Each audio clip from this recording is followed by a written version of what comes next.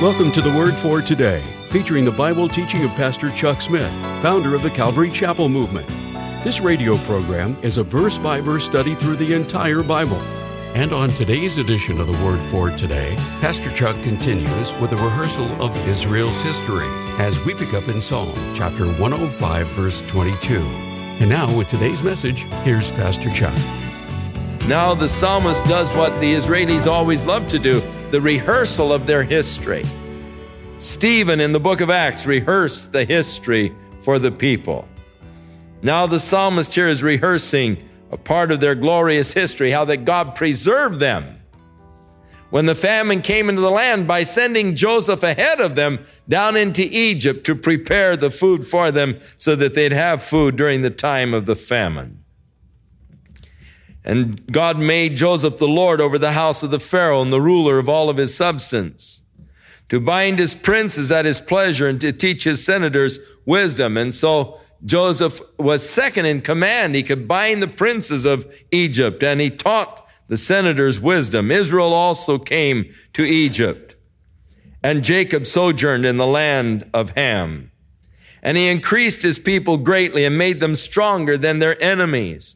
He turned their heart to hate his people and to deal subtly with his servants. He sent Moses, his servant, and Aaron, whom he had chosen, and they showed his signs among them and the wonders in the land of Ham.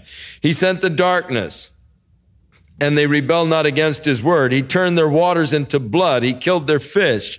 Their land brought forth frogs in abundance in the chambers of their kings, frogs in the king's bed and in the kneading troughs of their dough.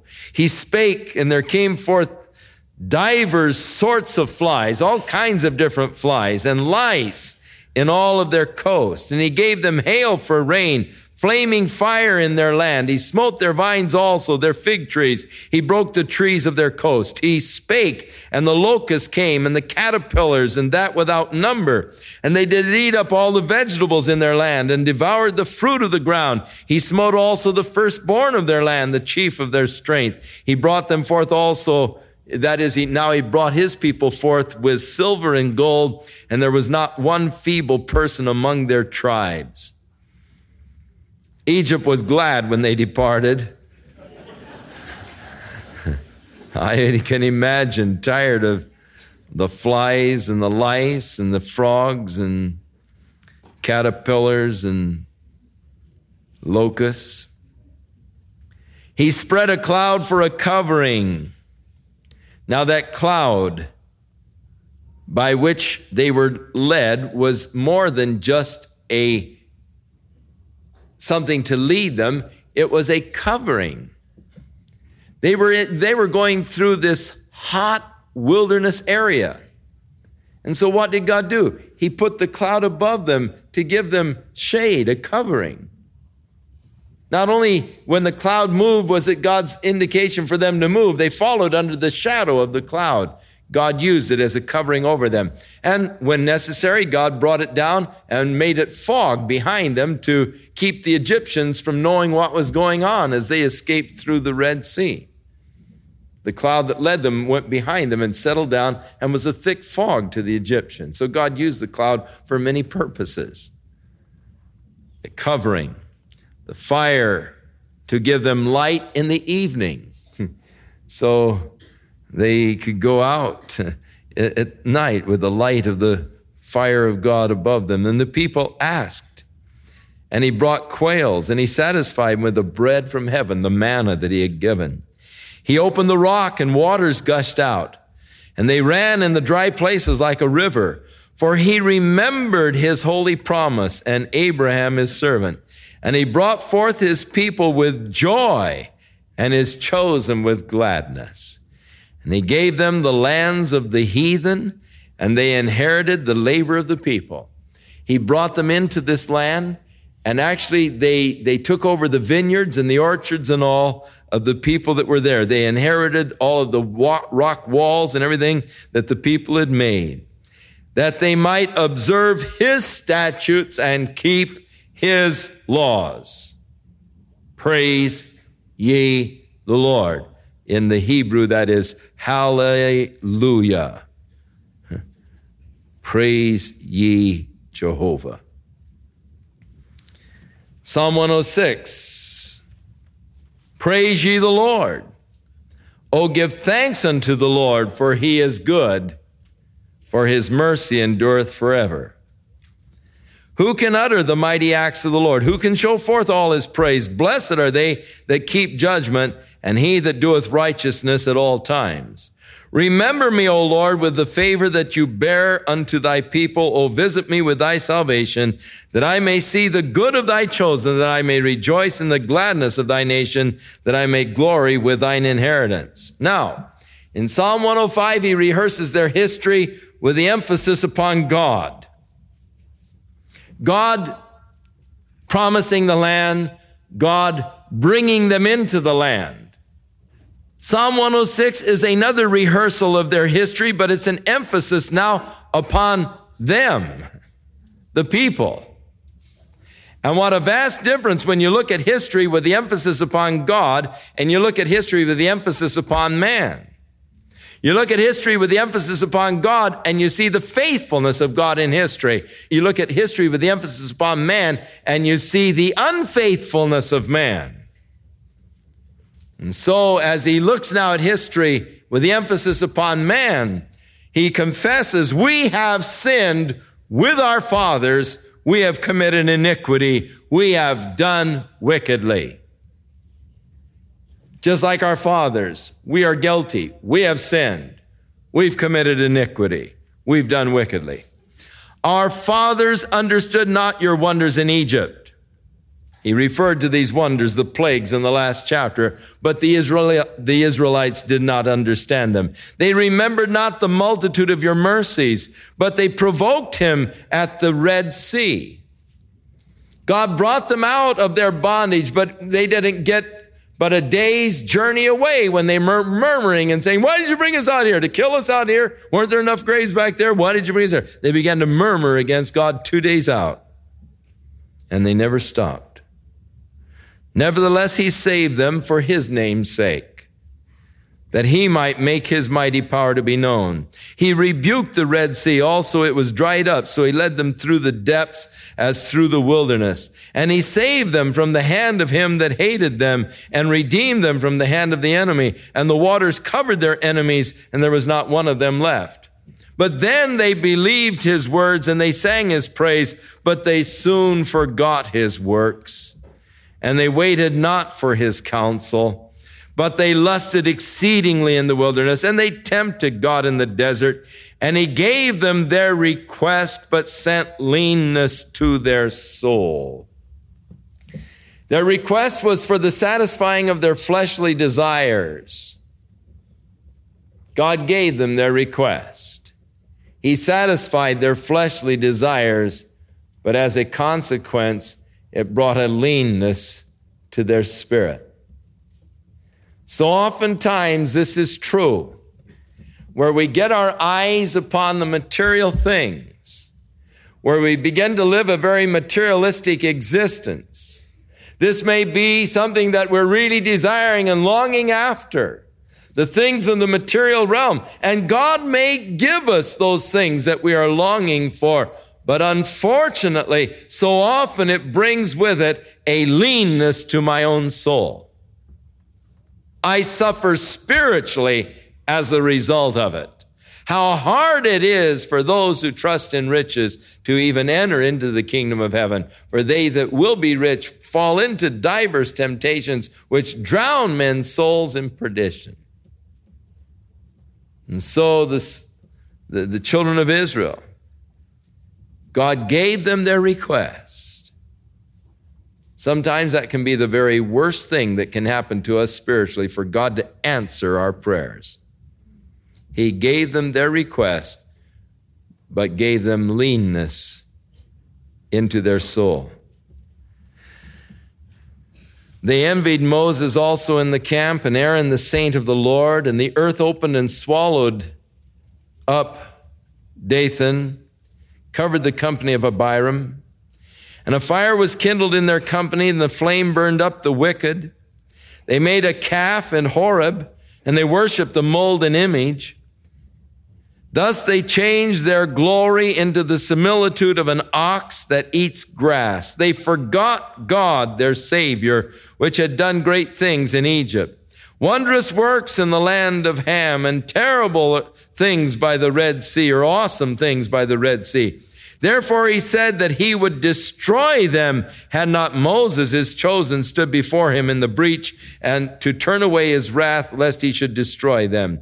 Yea, they despised the pleasant land. They believed not his word, but murmured in their tents and hearkened not to the voice of Jehovah. Therefore he lifted up his hand against them to overthrow them in the wilderness, to overthrow their seed also among the nations and to scatter them in the lands. They joined themselves also to the Baal Peor and ate sacrifices of the dead. Thus they provoked him to anger with their inventions, and the plague broke in upon them. And then stood up Phinehas and executed judgment so that the plague was stopped. And that was counted unto him for righteousness and all of his generations forevermore. They angered him also at the waters of Meribah, so that it went ill with Moses for their sakes. Here's an interesting insight.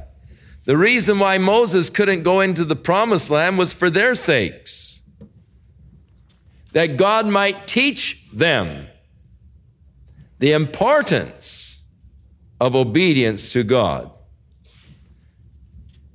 Obedience to God is surely one of the most important things in life for each of us. What does God require of me? Obedience. Moses was disobedient to God in the eyes of the people. God said to Moses, go out and speak to the rock and it'll give forth water. Moses took his staff and he hit the rock. Must I hit this rock and give you water? And thus he failed to represent God. And for the people's sake, God didn't let him go into the land. You see, their history was oral history for many years. They learned their history from the stories that were told by the mothers to the children. The stories of their past, the story of God's work in their midst. From the time a child was first cradled in its mother's arms, the mother would whisper in the child's ear, the Lord is God. The Lord is God. And very early they would begin to rehearse the stories of God's work in their history to their children. And they would pass down by oral tradition the stories of God's deliverance, God's power, God's work. And as they would tell the story of the bondage in Egypt after the death of Joseph and the Pharaoh who arose and knew not Joseph, and how that their fathers were placed under cruel subjugation by the Pharaoh, how that he had ordered all of the baby boys to be slain, and the terrible, cruel bondage, the slavery. But then God raised up a leader, even Moses, who was a man of God. And God spoke unto Moses. And God sent Moses down to Egypt. And through Moses, God brought the plagues upon the Egyptians. And they would tell their children the exciting story of how a man in tune with God was able to bring their fathers out of the bondage of Egypt. And Moses was the hero, the man of God, the man that God used. But then their voices would become hushed as they would say to their children, but Moses could not go into the promised land because he disobeyed God. And that importance of obedience to God above everything else was just burned into the mind of the children as Moses, the example of a man of God, highly honored and favored, a man like no other man with whom God did speak in such a direct way. And yet this man, Moses, as close as his relationship was with God, he was held back from the greatest ambition of his life. He could not go into the land because he disobeyed God. And for the sake of the people, Moses was not able to go into the land because they provoked his spirit. The people had provoked Moses' spirit so that he spake unadvisedly with his lips. They did not destroy the nations, though they were commanded to do so. But they mingled with the heathen, and they learned their ways. And they began to serve their idols, which were a snare to them. Yes, they sacrificed their sons and their daughters to devils. They followed the practice of the Baal worshipers who would sacrifice their little babies in these little arms of their gods. The Baal, you see the little iron and stone gods, and their arms are outstretched with the hands in an upward position. You can see them in the museums over there, the little gods that have been uncovered by the archaeologists. And what they would do is place these little gods in the fire until the metal, the iron would turn a glowing red hot, and then they would take their babies and place them in the glowing hot arms of this little idol of Baal, sacrificing their babies. And as the babies would scream in pain and all, they would dance and scream so that they couldn't hear the screams of their children. The practices of the heathen. This is why God drove the people out of the land. This is why God commanded them to destroy the people, because their practices were so corrupt. But they disobeyed God, and exactly what God knew would happen did happen. They began to follow after these pagan, licentious, horrible, evil practices of worship. They shed innocent blood, even the blood of their own sons and their own daughters, who they sacrificed to the idols of Canaan, and the land was polluted with blood.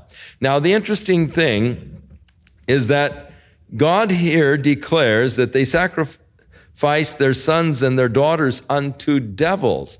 In other words, behind the idol worship was Satan worship. And this is true. Behind idol worship is Satan worship.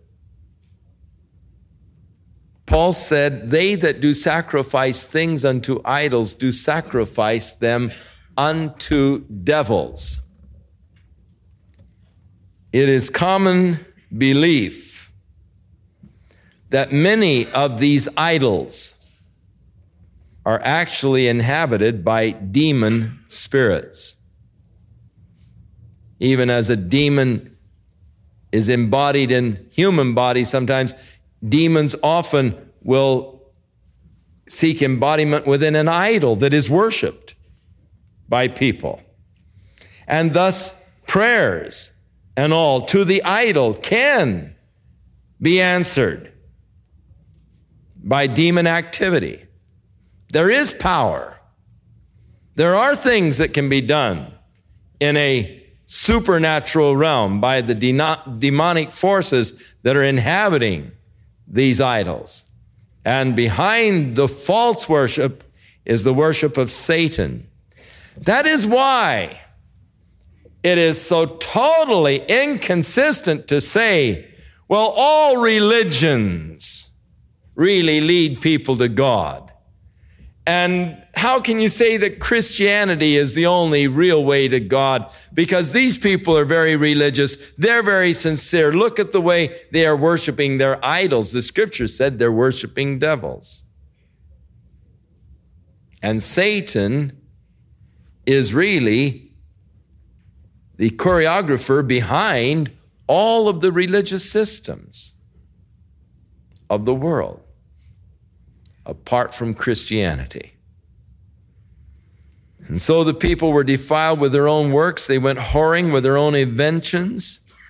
Therefore, the anger of the Lord was kindled against his people, inasmuch as he abhorred his own inheritance. And he gave them into the hand of the heathen, and they that hated them ruled over them. And their enemies also oppressed them, and they were brought into subjection under their hand. Many times did he deliver them, but they provoked him with their counsel, and were brought low for their iniquity. Nevertheless, he regarded their affliction when he heard their cry, and he remembered for them his covenant, and repented according to the multitude of his mercies. He made them also to be pitied of all of those that carried them captives. Save us, O Lord our God, and gather us from among the heathen to give thanks unto thy holy name and to triumph in thy praise. Blessed be the Lord God of Israel from everlasting to everlasting. And let all the people say, Amen. Praise ye the Lord. Now, again, the Amen, the doxology, brings us to the end of the fourth book of the Psalms. And beginning with Psalm 107, we enter now into the fifth book of the Psalms. And so entering in now to a new, the fifth and the final book of the Psalms, which goes from here to Psalm 150.